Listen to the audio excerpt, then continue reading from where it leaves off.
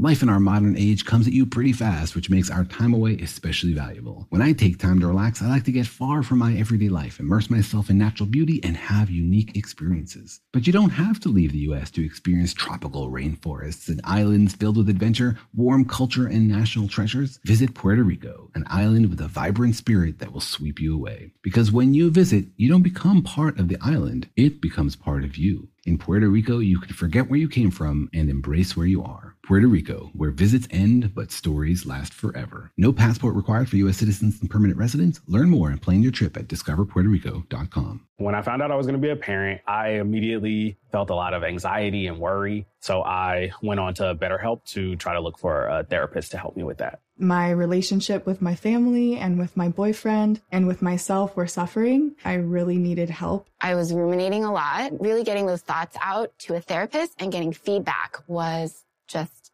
life-changing. If you're thinking of giving therapy a try, visit betterhelp.com/stuff today to get 10% off your first month. That's BetterHelp, HELP.com/stuff. Hey everybody, the moment October starts, all I want to do is watch horror movies, so I thought it would be a good select this weekend to release our episode on horror movies. If you watch much horror, it doesn't take long to catch up to the fact that there are a lot of cruddy horror movies out there, but there's also a bunch of really great ones too, and we talk about some of them here. I hope this episode directs you to some movies that scare your socks off this October. Enjoy.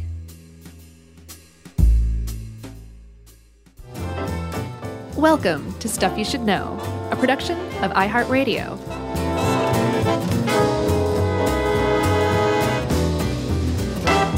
Hey, and welcome to the podcast. I'm Josh Clark. Charles W. Chuck Bryant. Howdy. His middle name's Wayne. My middle name's Malcolm. There we have it. I always forget about that. Malcolm. Yeah, Wayne.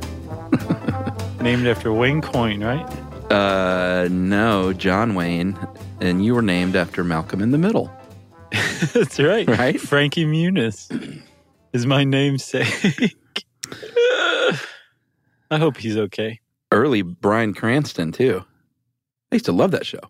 Oh, it's a great show. I watched it like within the last couple months. I was cleaning the house and put it on Netflix, and still great. Yeah? Yeah, it really is a good show. So you clean your house, you put on your VR goggles and just cue up Malcolm in the Middle? Yeah. No, I just... You walk around and bump into things? And Right, exactly. But I put on like a huge feather duster suit. Yeah, so you're just cleaning and bumping into things. That's right. That's how I do it. Wow. Yeah. It works kind of well. Someone's going to take that idea.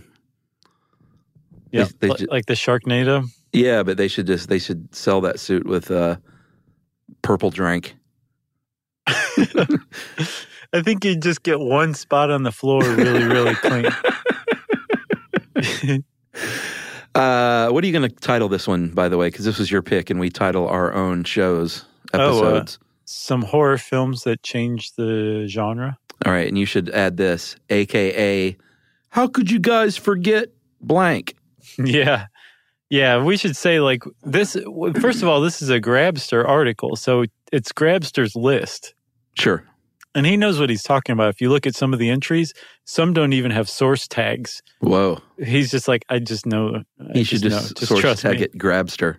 But we even took his list and carved some out and put some in. Sure. So how about this? This is Josh and Chuck's idea of some horror films that change the genre, featuring the mind of the Grabster. Yes. In other words, it is not a complete list of every horror film that changed the genre.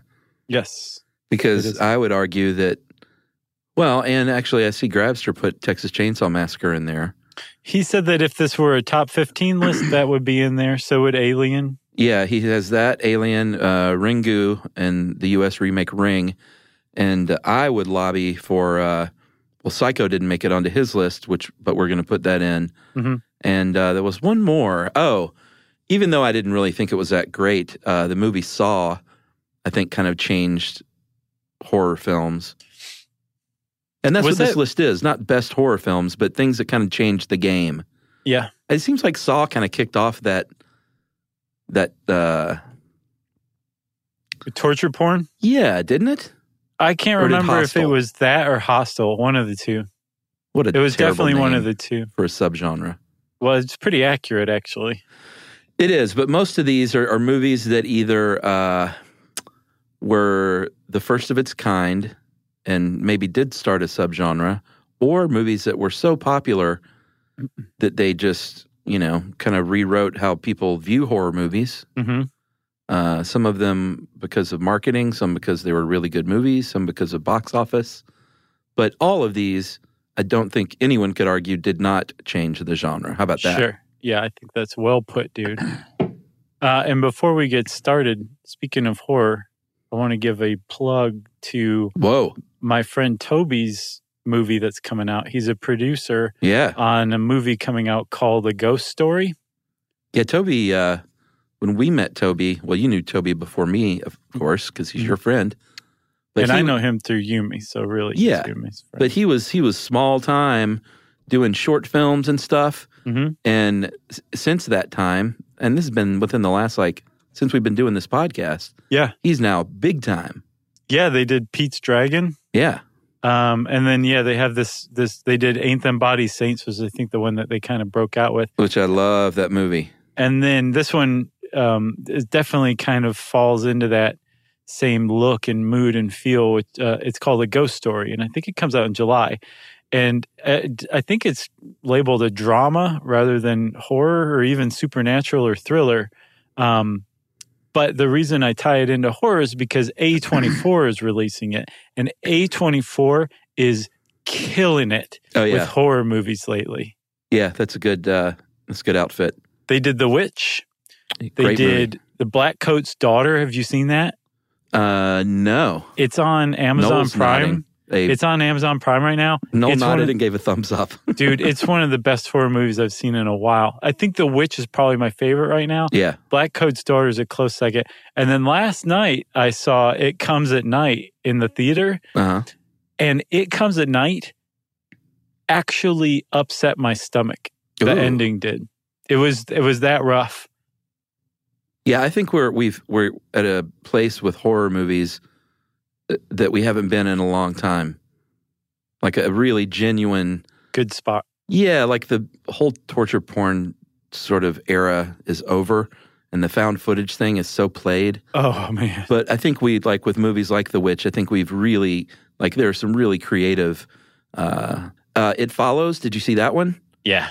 Like some just really creative ways of bringing scares that I haven't seen before. Get Out.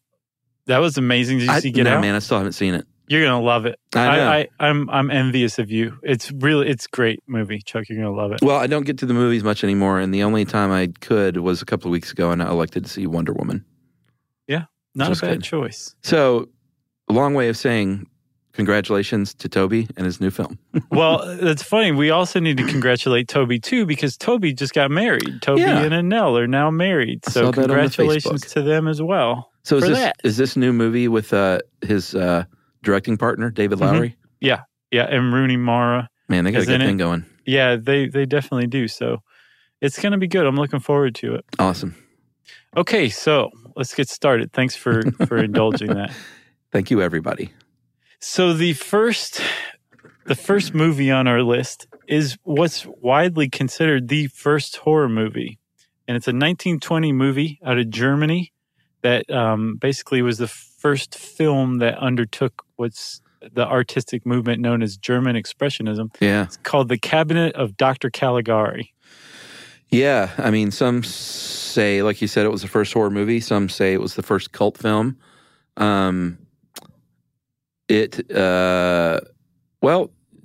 Just you may not be able to get through the whole thing if you're not into silent movies, but you should queue up a little bit of it and watch a little bit of it because it's hugely impactful and still to this day, like very disconcerting to look at because of it, how ominous and weird it looked. Yeah. Just physically looked. Yeah, like the sets that they built are obviously constructed, manufactured. They were not in any way, shape, or form going for realism. They were going for surrealism for sure. Yeah.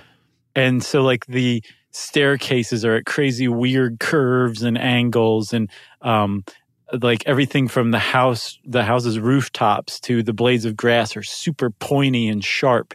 And the shadows that they employed were just perfect. You've never seen a better use of shadows than this. They didn't get in the way. They just created this mood. And it was the first movie to really kind of do that, to use the camera for something other than capturing realism. And it for that reason, it's considered the first horror movie, because that's such a standard part of horror, whether large, like in large part, like in a Tim Burton movie, or in small part, where you're using small spaces to create claustrophobia. The idea of using the set to mess with the viewer's mind, I think, is born in Dr. Caligari's cabinet. Yeah, it's almost like they took a child and gave them construction paper and said, cut out scary things. Right. And then like that movie, The Babadook, I think the actual book within The Babadook was hugely inspired by this. The actual movie itself, the plot is about a sideshow operator, a hypnotist who has a patient that he takes around to these sideshows with a sleep disorder. Supposedly he's been asleep his entire life, and he uses this patient to commit murder. Right, he's like a sleepwalker. Yeah. A somnambulist. So that in itself is a pretty frightening plot, and to think about that being cooked up in 1920 when there weren't really not such things that you think of as horror movies is pretty impressive. Mm-hmm.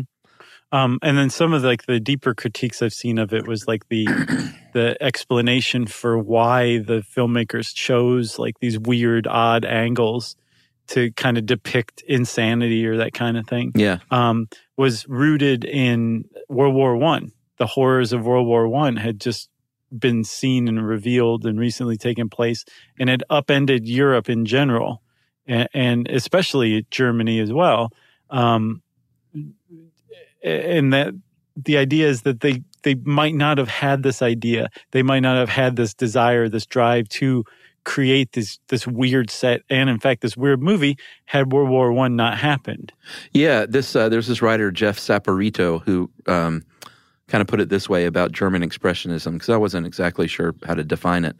But you're kind of right on the money. He said Germany was largely isolated from the rest of the world following World War I, so Expressionism, therefore, became confined to the country. Refers to a number of creative movements from World War I through the 1920s. Expressionist works examine the current and future state of the culture through bold and artistic creations of creativity, and often explored topics of madness, betrayal, and other intellectual concepts. And nothing encapsulates these ideas more than the cabinet of Dr. Caligari.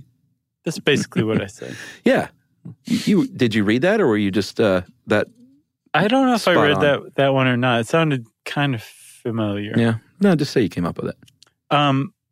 So the idea of the set just creating like a creepy tone and texture to everything. That was Dr. Caligari. That's how it changed the genre. Yeah. Yeah. Tim Burton, say thank you. Yeah. Have you seen Coraline? No, but I know it. It's they did that to very good effect. I think Hodgman does a voice in that, doesn't he? He does. He does the dad. He did a spectacular job because you actually forget it's Hodgman while you're watching it. That's impossible. All right, Chuck, moving on. That was 1920. We're going to fast forward all the way to what, 1960? 1963, if you're talking about Blood Feast. Well, I wasn't, but let's. Simon Abrams of RogerEbert.com says this: Blood Feast is a terrible film, and a historically important one, too. Yep. And I think that's sort of the deal with Blood Feast. It is not good by any accounts. Did you watch any of it? Yeah, sure. It's not good. No, it's not good. It's terrible. It was written based on a 14-page outline. Didn't even have a script. It's got the same cloying technicolor of like an early Hawaii Five-0 episode. Yeah, for sure. Directed by Herschel Gordon Lewis and producer David F. Friedman. And basically, the idea was this. These guys did not see films as art. They saw them as a business and thought you were foolish if you thought it was anything else.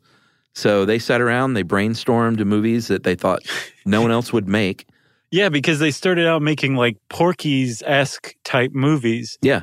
And they were doing fine with that, but apparently they were successful enough with it that there started to be imitators and the market was crowded. So they said, where can we go make movies that no one else is going to make?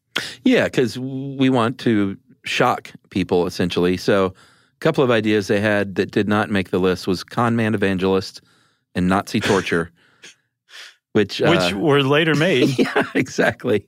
And they finally said, you know what no one's really done yet is hardcore gore. Yep. Like everyone always cuts away when the knife comes. And you're like, what if we showed the grossest, goriest stuff imaginable on screen? Yeah, and even still, they didn't show. So like one of the first murder, a woman stabbed through the eye, and then the murderer hacked her legs off with a machete. Right. And they didn't show the knife penetrate the eye. They didn't show the machete making contact with the skin. But what they did in Blood Feast, and what made Blood Feast the first of its kind, was they would show what came after that. They would show the brains on the ground. Yeah. They would show the entrails like on the knife. They would show the leg being, that had been dismembered, being put into a bag, and like the wound that was left by it. Like this was no one had ever done anything like that on film before. No, and it paid off. They depending on who you ask, the budget was anywhere from like 20 to 30 grand, and it made between $7 and $30 million. Like I said, depending on where you get your info, but by all accounts, it was a huge financial success. Yeah, compared to what they paid to make it. Yeah, and they shot it in I think 6 days or something down in Miami. Yeah, based on a 14-page outline. There wasn't even a script; it was an outline. Basically, it was like murderer goes and kills this girl. Yeah. Next girl, murderer comes in, kills girl, cuts off leg, that kind of thing, right? Yeah. I mean, if it matters, the movie's about a serial killer caterer. Yeah, that's it. There's your plot right there. Yep. But it was just such a revolutionary movie that the censors at the time, there wasn't such a thing as the MPAA, hadn't been formed yet. And there was basically no one except for local censors overseeing movies. Yeah. So, you could be playing in one town to all audiences, and then the next town over, it could be banned. But the censors had never seen anything like it, and they didn't know what to do with it. So yeah, it was hugely successful commercially, too. Yeah, and another big impact it had was it inspired a generation of special effects. But basically, let's be honest, young boys who were doing this on their own Super 8 films. Right. And said, wait, I can get a job doing this? Yep. So, including off. Tom Savini, I think, was inspired by it, wasn't he? Oh, really? Or was he inspired by... Yeah, I think he was inspired by Blood Feast. Oh, wow. And then we should also give a mention to the Grand Guignol. Is that how you think it's pronounced? Sure. Grand Guignol? Sure. It was a theater in Paris, I believe, from the late 19th century on to, I think, 1962. So the year before Blood Feast came out, it had closed up. But it used to do this stuff on stage. It was like a gore fest. And there was lots of like blood and sex and like depraved themes in the plays that were put on at this theater. And people loved it. They were crazy for it. And this was kind of like the Grand Guignol tradition put onto film for the first time. And hooray for that. You want to take a break? Yeah, let's do it.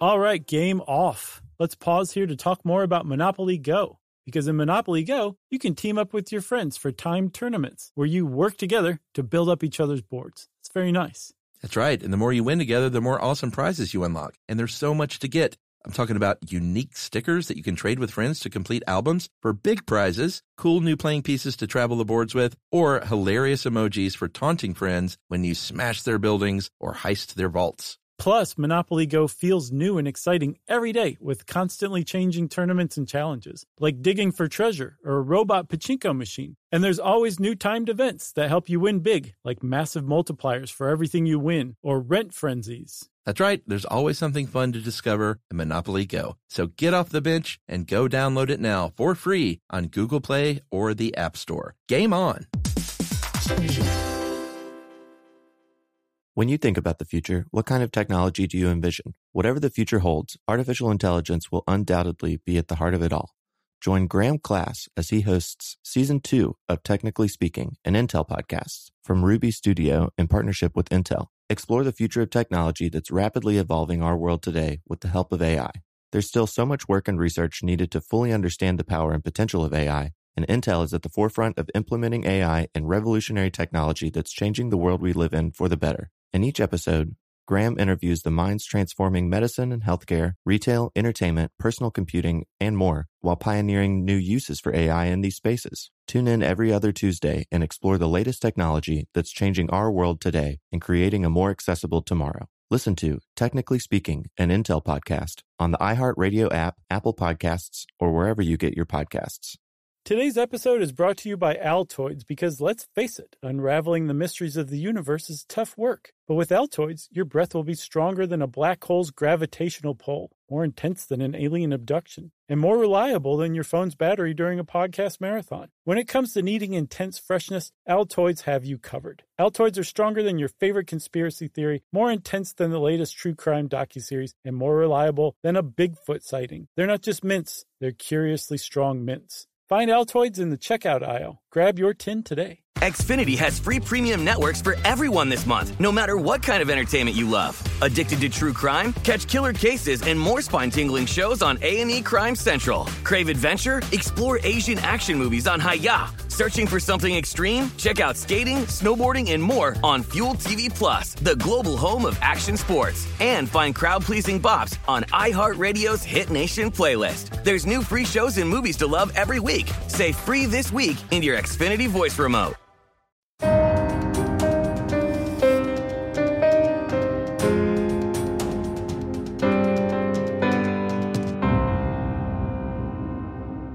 All right, Charles, we're back. So 1960 or 1968? I've got 1968 in front of my face. Okay. And that could be no other movie than Night of the Living Dead, classic George Romero film. Romero was a TV director, making TV commercial director, rather. He was also making short films for Mr. Rogers' Neighborhood at the time. Yeah. And he was young. Yeah. Like I don't know how old he was, but he was a pretty young guy still in 1968. I think when he shot Night of the Living Dead, he was like 26 or 27. Wow. So, by any standard, that's still pretty young, unless you're 23. So he and his buddies were like, let's make a horror movie, but let's not make a stupid horror movie. Let's make one with like an actual plot that explores like deep themes too. Like a good movie. Let's make the first good horror movie.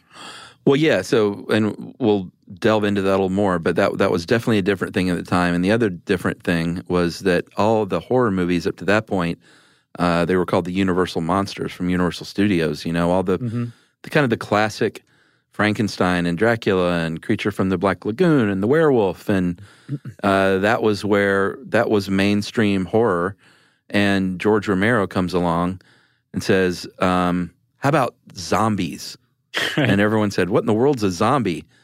And he said, well, let me define that for every future generation of movie and TV goers and lovers. Well, yeah, and there had been zombie movies before, but they had been things like Dr. Caligari's Cabinet, somebody who was under the control of someone else or something like that. There was a hypnotist. Or this was like the first time what we think of as zombies were ever introduced, like flesh-eating ghouls who were dead and come back to life. Yeah. Just what you think of as a zombie. This guy started that genre, like you said. Yeah, they shot it outside in Pittsburgh on about $115,000 budget. Not bad. Ended up grossing $12 million domestic.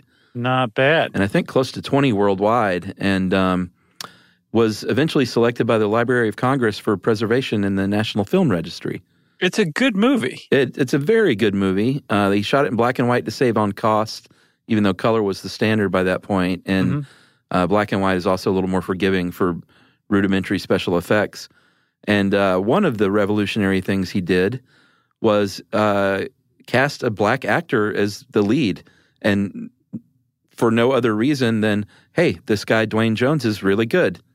Exactly right. Like he didn't go back and go, oh, well, you know, our hero is black, so we need to make the whole thing a meditation on race and have him confront racism. It was just, here's the script, and then the guy playing the lead just happens to be black. Right, and he was the best guy in the auditions. And, you know, in 1968, this didn't really happen. You didn't just cast a black guy as the lead actor with no like ulterior motive, basically. Right. So I read this review from the time, from 1969, the year after it came out. Young Roger Ebert went and watched it and wrote a review. And he wrote a pretty interesting review, which is basically, it was about the reaction of the audience. And he went to a Saturday matinee that was populated almost entirely by 10, 11-year-olds. Oh, wow. And they were used to seeing The Creature from the Black Lagoon or Frankenstein or, you know, just movies that any kid could handle and could enjoy watching, and, you know, fun, scary kind of stuff. Yeah. And he said that's how that was how the crowd reacted for the first half of the movie. But then about the point where, and here comes spoilers, everybody. If you haven't seen Night of the Living Dead, just hit yourself in the knee with a hammer. The teenage couple go to get gas, and when their car blows up and is engulfed in flames, they die. They're burned to death.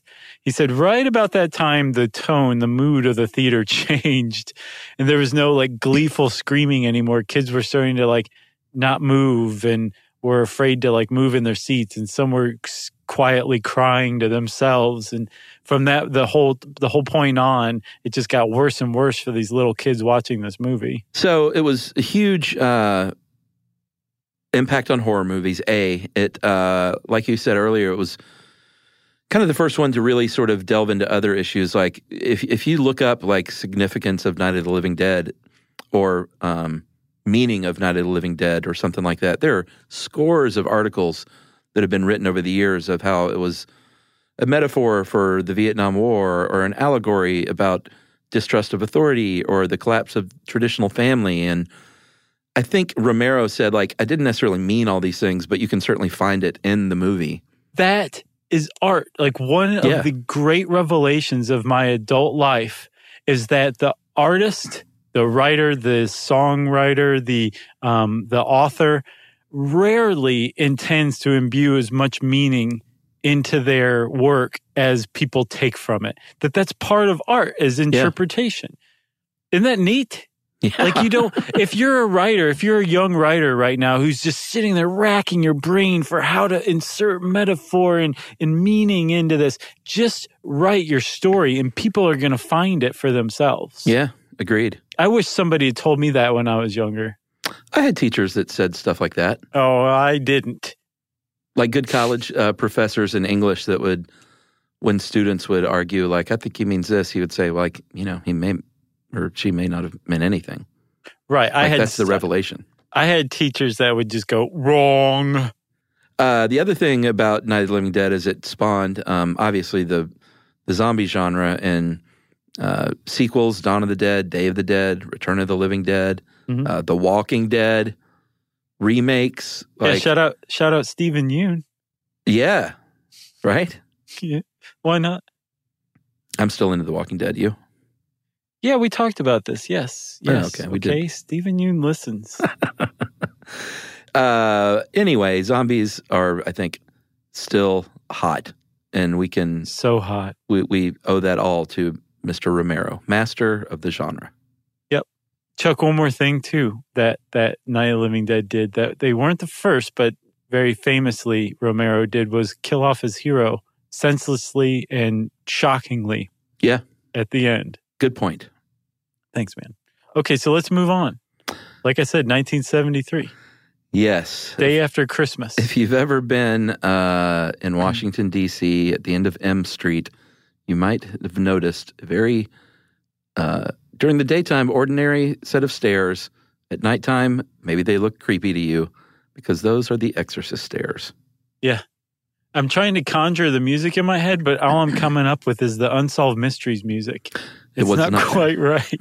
So close, but it's not it. I'm so unsatisfied right now. So The Exorcist was based on a book by William Peter Blatty, who wrote this in 1971, and then in 73 the movie was made. And there's, I think I referenced not too long ago, a great Mark Maron interview with William Friedkin, where he talks about the audition process for Linda Blair. So you should go listen to that because it was pretty insightful. But The Exorcist really kind of changed the game in that it was, it spawned a bit of a subgenre of demonic movies. Sure, that were like religious based. Yeah, even though I guess Rosemary's Baby was before that, but The Exorcist was such a mega hit, and it was nominated for Best Picture, the first horror movie to be nominated for that. And so it was just like, it was a big deal.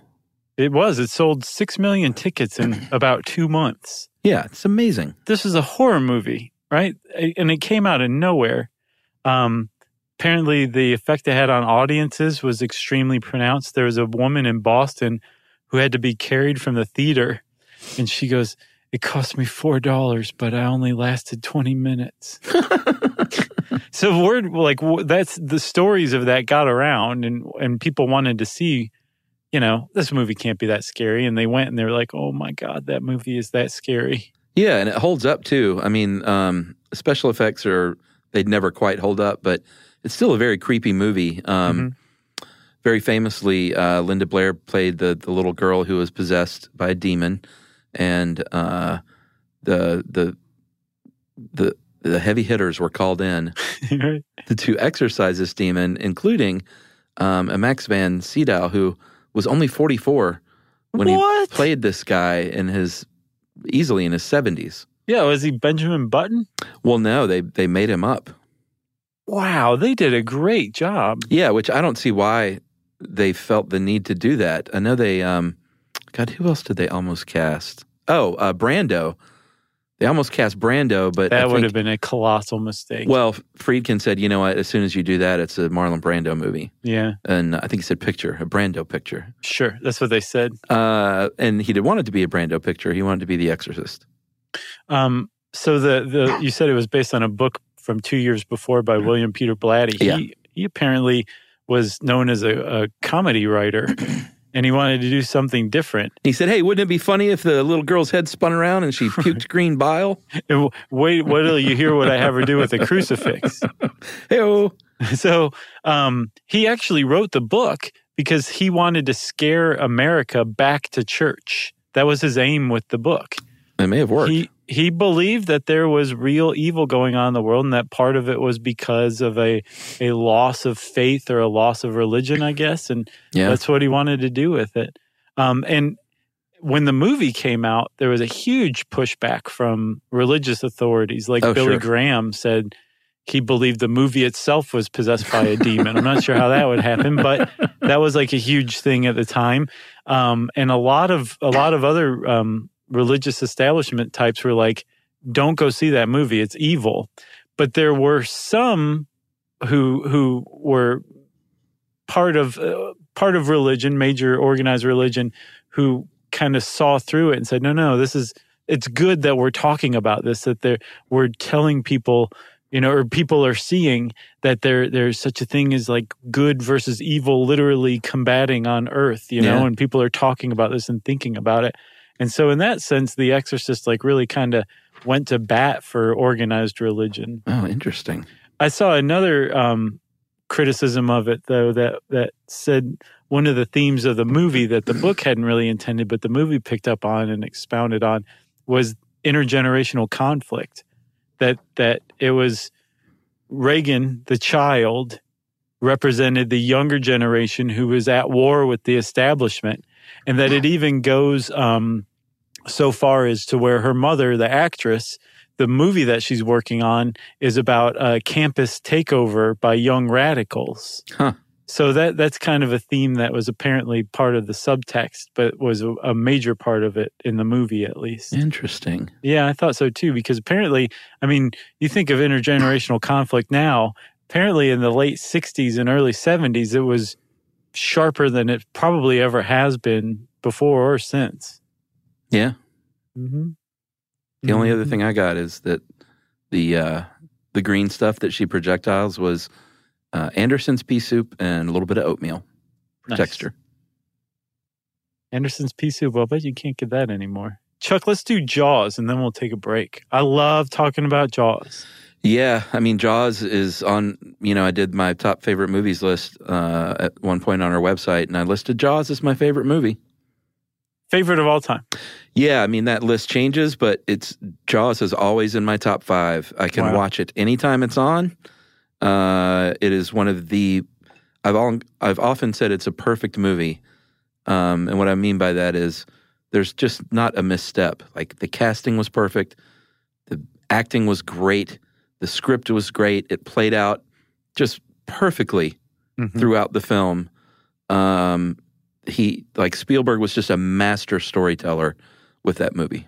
You were talking about how young George Romero was in Night of the Living Dead. Spielberg was 26 when he made Jaws. He was 13 years old. Right. And he was apparently scared to death when he finished filming. The schedule had been for 55 days. It went to 159. Yeah. He had, I think, been allotted $4 million. He ended up spending $12 million on it. Yeah, largely because A, shooting on water is notoriously difficult, and B, the shark, the mechanical shark they used was legendarily wonky in how it, or not wonky, but wanky? Wonky. It didn't work. No. It rarely worked. So they spent a lot of time and burnt a lot of hours trying to get this shark to do its thing. And so much so that it didn't even make that many appearances in the movie. I think they even kind of scaled it back, and that ended up being better for the movie because you didn't get as much shark. I looked up the urban legend about the shark being named after Spielberg's lawyer, Bruce, and apparently it's true. Oh, really? Yeah, Bruce Rayner was the name of Spielberg's lawyer, and that was the nickname for the mechanical shark on the set was Bruce. That's pretty funny. So with Jaws, right? We're talking about horror movies that changed the genre. Jaws not only changed the horror genre, it changed movie making to this day. Yeah. And in multiple ways, multiple massive ways. It changed the entire film industry almost single-handedly. Yeah, it was at the time there was no such thing. You take it for granted now, but there was no such thing as a quote unquote summer release. No, a lot of theaters closed down because AC wasn't in every theater and people didn't want to sit around in a hot movie theater for 2 hours. Yeah, a summer release or a tentpole film or a blockbuster feature. Like Jaws was the first one of all those. At the time when Jaws came out, they used to release a movie on maybe 1-2 screens in, say, New York or LA for a week, and then it'd make its way to, Atlanta, Minneapolis, Chicago for a few weeks, and then eventually it'd make it to your small town 6-8 weeks later. Yeah. That was how movies were released. Not Jaws. Jaws was released on 435 screens across the country, which is huge, which is part of the summer blockbuster release playbook now. Yeah, and it was also the first movie to spend lots and lots of money on marketing. And so I think the studios were like, wait a minute, if you spend some dough on marketing, you release this thing wide, you can make a ton of money in the first month that a movie's out, and you're kind of set. Like after that, it's anything else is gravy. Yeah, and that's after the first week or two, probably. Yeah, it was. The whole point of Blockbuster now is to get that opening weekend to make all your money back in the opening weekend, and then everything else is gravy on top of it, right? Jaws was. It didn't make its. I don't know. Maybe it did make its money back in the first weekend because it hit $100 million in like 78 days or something incredible like that because it was the first movie to hit $100 million. And it did it in just a couple months even. Yeah, it eventually went on to make to about $260 million domestically, which is, I mean, that's a great take now. Yeah. Much less the mid-1970s. Sure. For a $12 million spend, for sure. My only beef here is that I would not consider Jaws a horror movie. Yeah. I think it's an adventure film. Yeah, I guess you're right. With a scary antagonist. Yeah. But it's amazing how much I quote that movie in my day-to-day life. Yeah. A shark. That's a classic. All right, let's take a break. I'm going to meditate on that line. And we'll talk about a few other scary movies, including one that was originally titled Scary Movie.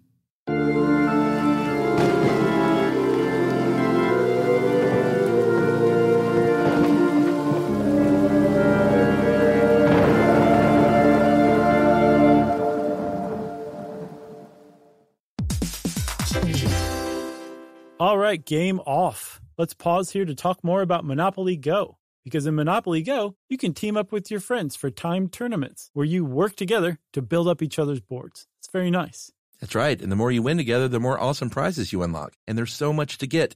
I'm talking about unique stickers that you can trade with friends to complete albums for big prizes, cool new playing pieces to travel the boards with, or hilarious emojis for taunting friends when you smash their buildings or heist their vaults. Plus, Monopoly Go feels new and exciting every day with constantly changing tournaments and challenges, like digging for treasure or a robot pachinko machine. And there's always new timed events that help you win big, like massive multipliers for everything you win or rent frenzies. That's right. There's always something fun to discover in Monopoly Go. So get off the bench and go download it now for free on Google Play or the App Store. Game on!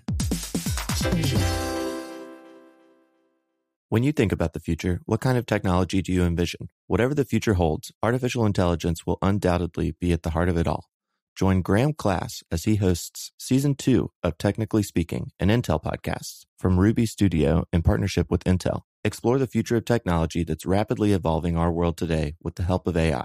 There's still so much work and research needed to fully understand the power and potential of AI, and Intel is at the forefront of implementing AI and revolutionary technology that's changing the world we live in for the better. In each episode, Graham interviews the minds transforming medicine and healthcare, retail, entertainment, personal computing, and more, while pioneering new uses for AI in these spaces. Tune in every other Tuesday and explore the latest technology that's changing our world today and creating a more accessible tomorrow. Listen to Technically Speaking, an Intel podcast on the iHeartRadio app, Apple Podcasts, or wherever you get your podcasts. Today's episode is brought to you by Altoids because, let's face it, unraveling the mysteries of the universe is tough work. But with Altoids, your breath will be stronger than a black hole's gravitational pull, more intense than an alien abduction, and more reliable than your phone's battery during a podcast marathon. When it comes to needing intense freshness, Altoids have you covered. Altoids are stronger than your favorite conspiracy theory, more intense than the latest true crime docuseries, and more reliable than a Bigfoot sighting. They're not just mints, they're curiously strong mints. Find Altoids in the checkout aisle. Grab your tin today. Xfinity has free premium networks for everyone this month, no matter what kind of entertainment you love. Addicted to true crime? Catch killer cases and more spine-tingling shows on A&E Crime Central. Crave adventure? Explore Asian action movies on Hi-Ya. Searching for something extreme? Check out skating, snowboarding, and more on Fuel TV Plus, the global home of action sports. And find crowd-pleasing bops on iHeartRadio's Hit Nation playlist. There's new free shows and movies to love every week. Say free this week in your Xfinity voice remote.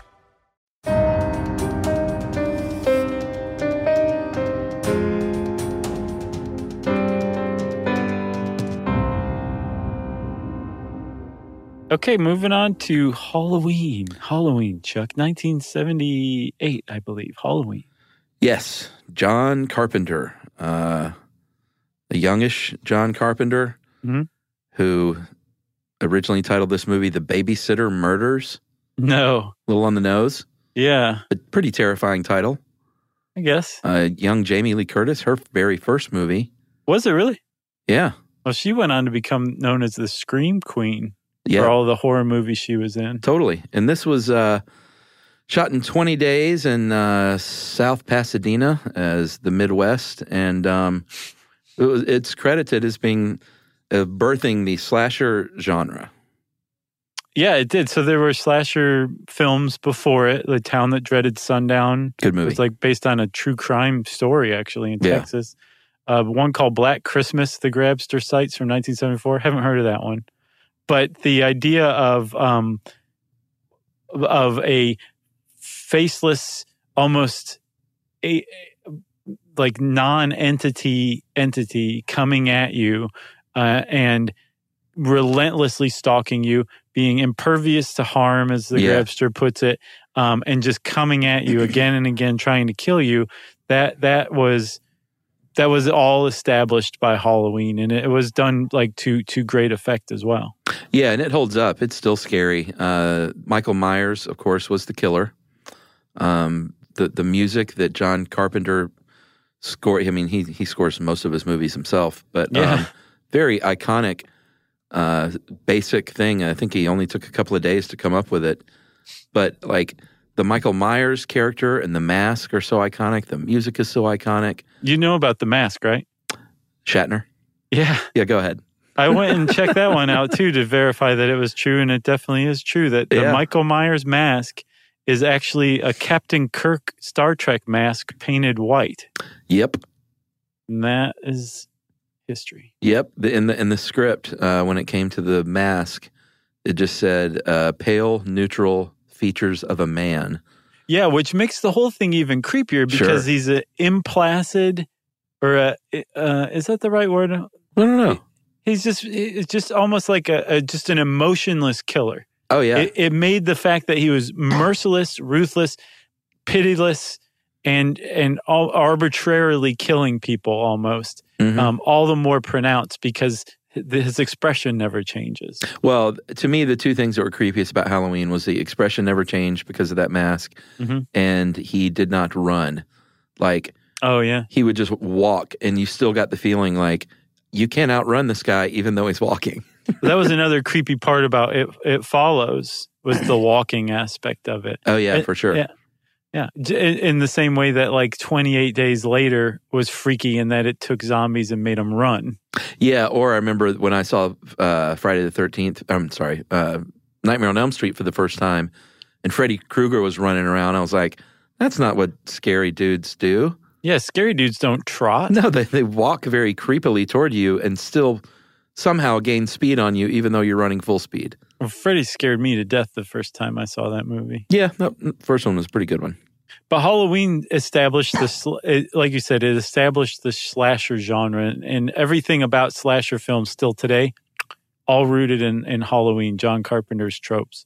Yeah, and again, like you said, there were a couple of other slasher films before, but none of them grossed close to $50 million. Wow, is that how much Halloween made? Yeah, $47 million domestic at about a $300,000 budget. So it, it's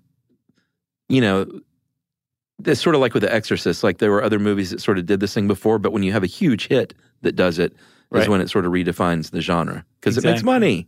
Yeah, and that's all that matters. Everyone starts paying attention after that. All right, what's next? What's next, my friend, is a movie that came out when, I don't know, were you still in college? No.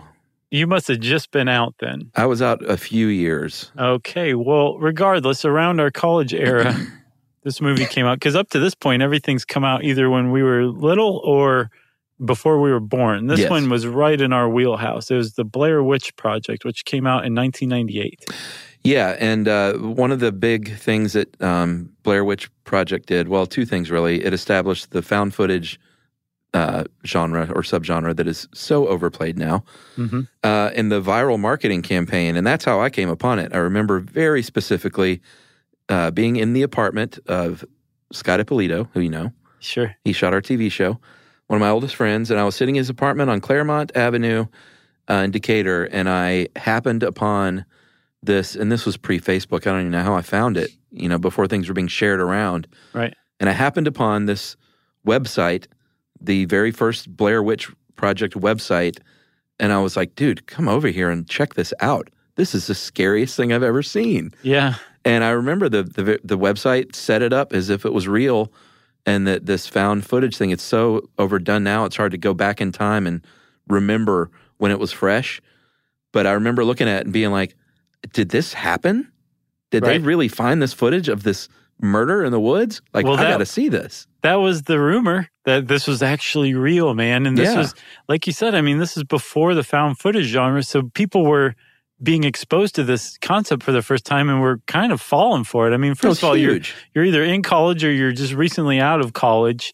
So you're maybe slightly more gullible than you are 10 years on. You're ready to believe it. You want to believe, right? So yeah, the idea that this was actual found footage, it just made it all the more enjoyable and people were buying into it. Then I think the other part of it too was that the filmmakers, partly because they didn't have the budget for actual effects, left a lot of the scariest parts to your imagination. Yeah, nor did they have the talent to make a good narrative film.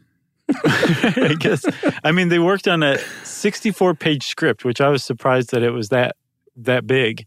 But they shot it for 8 days. And originally, they were going to make it like a documentary about the found footage. Right. And then one of them had a flash of perspective and was like, wait. Let's just release it like it's found footage. And the rest was history. Yeah, and I'm poking fun. That was not very nice at all. Eduardo Sanchez and Daniel Myrick, the co-directors, they should be credited with a truly ingenious campaign and invention. They weren't the first to come up with found footage, right? No. There were some films before. I've never known how to pronounce it. Mondo Cane or Mondo Cane. I think Cane. It's from 1962, and it was supposedly a documentary about like weird tribal rituals. I think there's head shrinking maybe involved, and it purported to be like real footage. Yeah. Same with Cannibal Holocaust, which if you've never seen Cannibal Holocaust, go out and watch it right now. Yeah. It's very disturbing. And it's so disturbing that the director of the movie was charged with murder because they believed that the actual murders depicted, they were so realistic, they thought that it was a snuff film, basically. But it was supposed to be a documentary as well. So there was an idea of like found footage or documentary-style horror movies that had come before, but nothing like the Blair Witch, where it was just straight up, these people, we found their old camera, and this is what was on it. Well, and they were smart enough to kind of dig up an old thing that never went huge, you know? And they're like, hey, man, like these other movies, they never really hit it big. And it was a timing thing. Hats off for them, to them. Yeah. Good for them and to them. Nice going, dudes. All right, Chuck, Scream. Yeah, Scream. I teased that it was originally titled Scary Movie. I'm glad it wasn't, because Scary Movie is awesome. I don't know what Scary Movie ever would have been called. Maybe it would have never been made. Or maybe they would have called that Scream. Oh, yeah, I guess so. So Scream was a very big deal when it came out. The writer Kevin Williamson, and this is still the highest growing slasher film of all time, basically. Scream 1 is. It was huge. I got Neve Campbell's haircut as a result of it. Like, it was a big, big pop culture watermark. It was. And one of the big things about it, aside from the boatloads of money that it made, was it spawned a subgenre called meta horror, which is, even though it had been done by no less than its own director, Wes Craven, with Wes Craven's New Nightmare 2 years before Scream, it wasn't nearly as popular. But meta horror is this idea, and if you've ever seen Scream, you know they're constantly just referencing horror movies. Like, this is where, you know, you don't go out and make out in the car because that's where you get killed. And then they would do that and get killed. Right. Although I don't think that specific thing happened. Like, don't go back in the house. Yeah, like all the tropes of horror movies are addressed in the movie. And they're talking about them as the horror movie tropes. Yes. Yeah. Exactly. Meta horror. Yeah, and there were plenty of other things that came along, meta horror examples. Like, have you seen Tucker and Dale versus Evil? No, it's a good. Oh, check it out, man. All right. That's a good movie. Zombieland. Yeah, I did see that. Where he's rattling off all of the things that you need to know to survive a zombie apocalypse that he learned from zombie movies, right? And then Cabin in the Woods. Did you see that one? Great movie. It was a great movie. I thought it was really good. I mean, from beginning to end, it was a great movie. Did you like Scream? Yeah, love Scream. I liked all the Screams. I only saw the first two. The second one, I think, might have been even better than the first. Maybe. To me. And the second one was shot, Emily worked on that. It was shot here at Agnes Scott College, partially. Oh, is that right? Yeah. Huh. Right here I'll in have to Atlanta. go back and watch it knowing that now. I'll be like, oh, I've driven past that place. So I got a few tidbits. Like I said, initial title was Scary Movie. Number 2, the Weinstein brothers initially offered it to George Romero and Sam Raimi. What else do I have here? Drew Barrymore was originally supposed to play Sydney, the lead character. And then she said, no, how about if I just play that girl at the beginning, which kind of was a big thing because you see Drew Barrymore, and it was a big shock when she died in the first scene. Right. You know? You can't kill off your heroine right away. Yeah, and I'm like, I remember that first scene really, really scaring me when I saw it the first time in the theater. Yeah, it is. It's a scary, gruesome, gory part. Yeah, very well played. And then before he went to Nev Campbell, he went out to Alicia Witt, Brittany Murphy, and Reese Witherspoon. And then Nev Campbell was like, Nev Campbell. That was your first choice, right? And then the mask, the iconic Scream mask, apparently was an off-the-shelf mask. Wow, that made that company's money. Yeah, and the Weinsteins didn't like it. They were like, I hate that mask. Everything else is fine. Huh. But Wes Craven said, no, it's got to be that mask. Don't be stupid, Bob. All right, Okay. we're going to finish up with our own edition here. Finally, 1960. Yes. Psycho. I can't believe this wasn't in the list. I think Ed kept this off the list to toy with somebody he doesn't like specifically. That's the only explanation. Yeah, because Psycho changed everything. Yeah, it really did. I mean, you could say that it was one of the first slasher flicks. It was a early psychological thriller. Yeah. It was based on the real life story of Ed Gein. Yeah. I mean, it doesn't exactly mirror Ed Gein's life, but the idea of being obsessed with your mother so much that you will commit murder is definitely rooted in Ed Gein's story. Yeah. If you're not familiar with Ed Gein, he was I don't even know if he was a serial killer. I think he murdered one, maybe two people, but more than anything, he was a grave robber. But he liked to dress up in people's skin, women's skin, and pretend he was his own mother, which, man, that's a lot of years on the couch working that one out. Yeah. Or you can just die at the hands of cops, one of the two. And he also inspired Leatherface from Texas Chainsaw Massacre. Yeah, and Buffalo Bill, of course. Oh, yeah. From Silence of the Lambs. Yeah, one guy inspired all those guys. So I found this article, Psycho, the horror movie that changed the genre, by Owen Gleiberman, or is it Gleiberman? Gleiberman, I think. He wrote for, legendary critic, wrote for EW for years and years, and now writes for Variety. Oh, he does? Yeah, but he put it best. He said, well, you know, the iconic shower scene, first of all, is hugely important because it was Hitchcock really kind of ripped up the script, not literally, but the horror movie script when he kills off Janet Leigh halfway through the movie. It was, you just didn't do that at the time. No, and it came out of nowhere. And we've seen that come up later on, like at the end of Night of the Living Dead or Drew Barrymore in Scream. Hitchcock was the first one to do that. Yeah, and Gleiberman puts it this way. He said he was also slicing through years, decades, centuries even, of audience expectation that the hero or heroine of a fictional work would be shielded and protected or would at least die, usually at the end, in a way that made some sort of moral dramatic sense. Right. In Psycho, the murder made no sense at all. Right. And he really kind of hits it on the head there. It was like, if you've never seen Psycho or heard of it, the movie's just going along about this woman who like steals some money from her work and she's kind of on the lam and checks into this hotel and you don't even know it's a horror movie. You're thinking it's a movie about a lady who steals money and is trying to get away from getting caught. Right. And then just out of nowhere, she's hacked up in a shower. And at the time, audiences, and still if you haven't seen it, it's shocking, but audiences were just like, they didn't know what they'd seen. Right, exactly. So not only is the hero no longer safe, that means maybe you're not either. Yeah. So it had a really huge unsettling effect.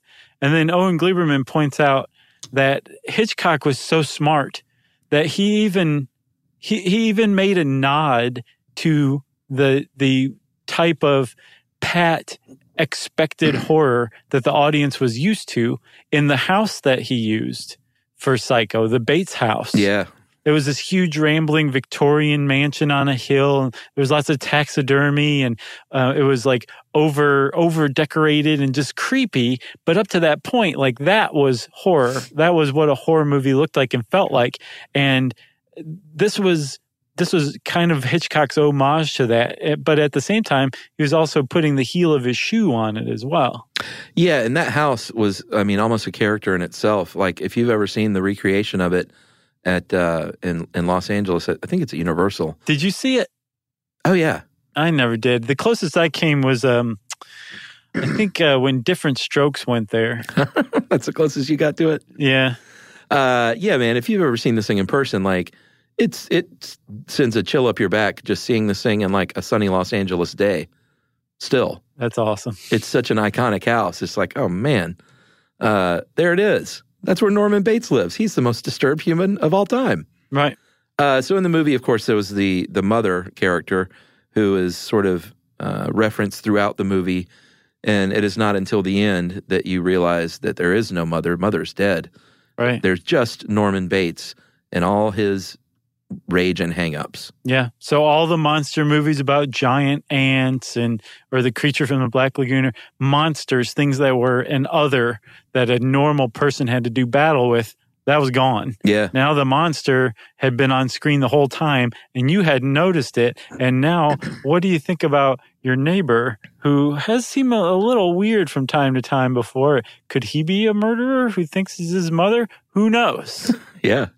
This is what Hitchcock did to everybody back in 1960. And you almost get, like, I think Owen Gleiberman points it out.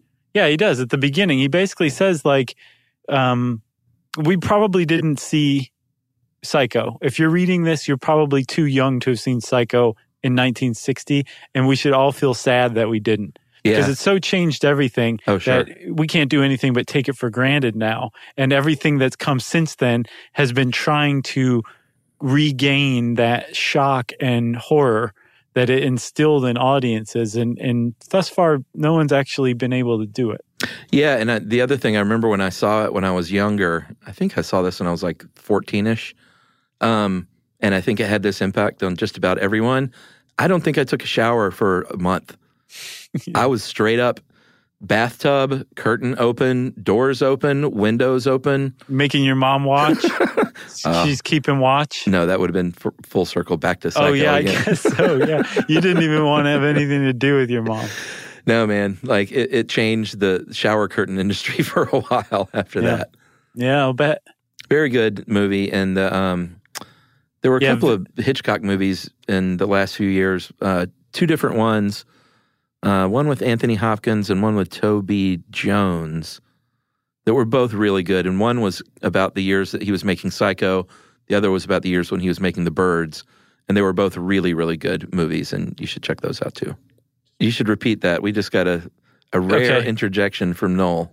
So go ahead and say it again, Josh, in case it didn't come through. So Noel just said that the director of The Black Coat's daughter is Anthony Perkins, who played Norman Bates in Psycho's son. Wow. He also did another movie, now that Noel says that. Thanks, Noel.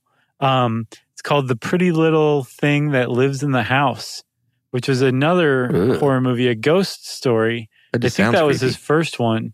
And I think that might be on Netflix. It's great. It's a really great movie, too. Man, this has got me fired up to see some horror movies. It's a renaissance of horror. Yeah, it's tough, though, because Emily doesn't really dig it, so I have to just find alone time to do this. Go to watch it in the bathroom. All right, well, if you want to know more about horror movies, go watch horror movies. Go forth. And let us know what we missed, for God's sake. Yeah, if you want to check out Grabster's list, type in horror movies on the search bar at howstuffworks.com, and it'll bring up this fine list that you'll disagree with. And since I said disagree, it's time for listener mail. This is from Eric, and I'm going to call it what he called it, Schoolhouse Rock nostalgia theory. All right. I think he's pretty right on. This just came in, actually. This is a hot take. Hey, guys, in the Schoolhouse Rock episode, Josh made the statement that Gen Xers are most nostalgic generation and attribute it to the success of Schoolhouse Rock. I'm going to offer my own theory. I propose that Gen X is nostalgic mostly for pop culture because of the of child-targeted advertisements and marketing in the 70s and 80s. Maybe. It's certainly something we've talked about. This theory's got legs. While our little impressionable brains were developing, we were being taught by those who were steering pop culture to long for and find fulfillment in the toys and other products our cartoons were pushing on us. Now as adults, those messages are still deep in our psyche, and we can't shake the idea that we still really need those Star Wars action figures to be happy. Not because the toys and the shows were so great, but because we had been tricked into believing we need them. I have nothing scientific to back this up. Just a hunch. Yeah, what? You mean there hasn't been a study from MIT? Right. On Star Wars toys? I'm kind of surprised by that as well. I thought you were being facetious at first, and then it just took a turn. Yeah. I don't know which way's up at this point. Yeah. Nothing scientific to back this up, but I'd love to hear what you all think. See if anyone out there is any respectable and informed input. Love what you guys do. I love you, Eric. That is from Eric Lewin. And Eric, I think that's super valid. Yeah, I do too, Eric. I think you've really hit upon something here. And that's all I have to say about it. If you have a great theory, fan theory, real life theory, whatever, we want to hear them. Especially if it's interesting. You can tweet to us at SYSK Podcast. You can send us an email to stuffpodcast@howstuffworks.com. And as always, join us at our home on the web, stuffyoushouldknow.com. Stuff You Should Know is a production of iHeartRadio. For more podcasts from iHeartRadio, visit the iHeartRadio app, Apple Podcasts, or wherever you listen to your favorite shows.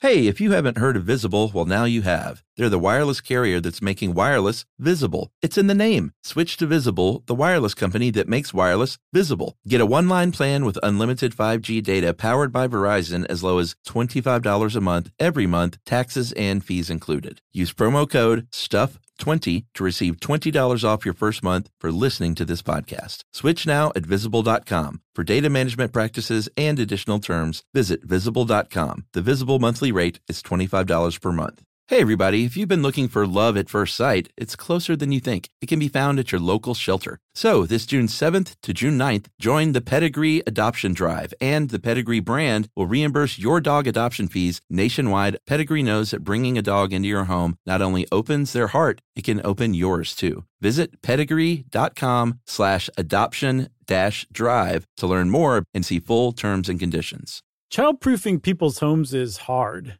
But Duracell is making it just a bit simpler. Not only are they committed to educating parents, caregivers, and medical professionals about the importance of battery safety, they make the only lithium coin batteries with a non-toxic bitter coating to help discourage children from swallowing them. Duracell even features child-secure packaging designed to avoid accidental opening. Learn more at Duracell.com/powersafely. Available on 2032, 2025, and 2016 sizes. Life in our modern age comes at you pretty fast, which makes our time away especially valuable. When I take time to relax, I like to get far from my everyday life, immerse myself in natural beauty, and have unique experiences. But you don't have to leave the U.S. to experience tropical rainforests and islands filled with adventure, warm culture, and national treasures. Visit Puerto Rico, an island with a vibrant spirit that will sweep you away. Because when you visit, you don't become part of the island, it becomes part of you. In Puerto Rico, you can forget where you came from and embrace where you are. Puerto Rico, where visits end, but stories last forever. No passport required for U.S. citizens and permanent residents. Learn more and plan your trip at discoverpuertorico.com.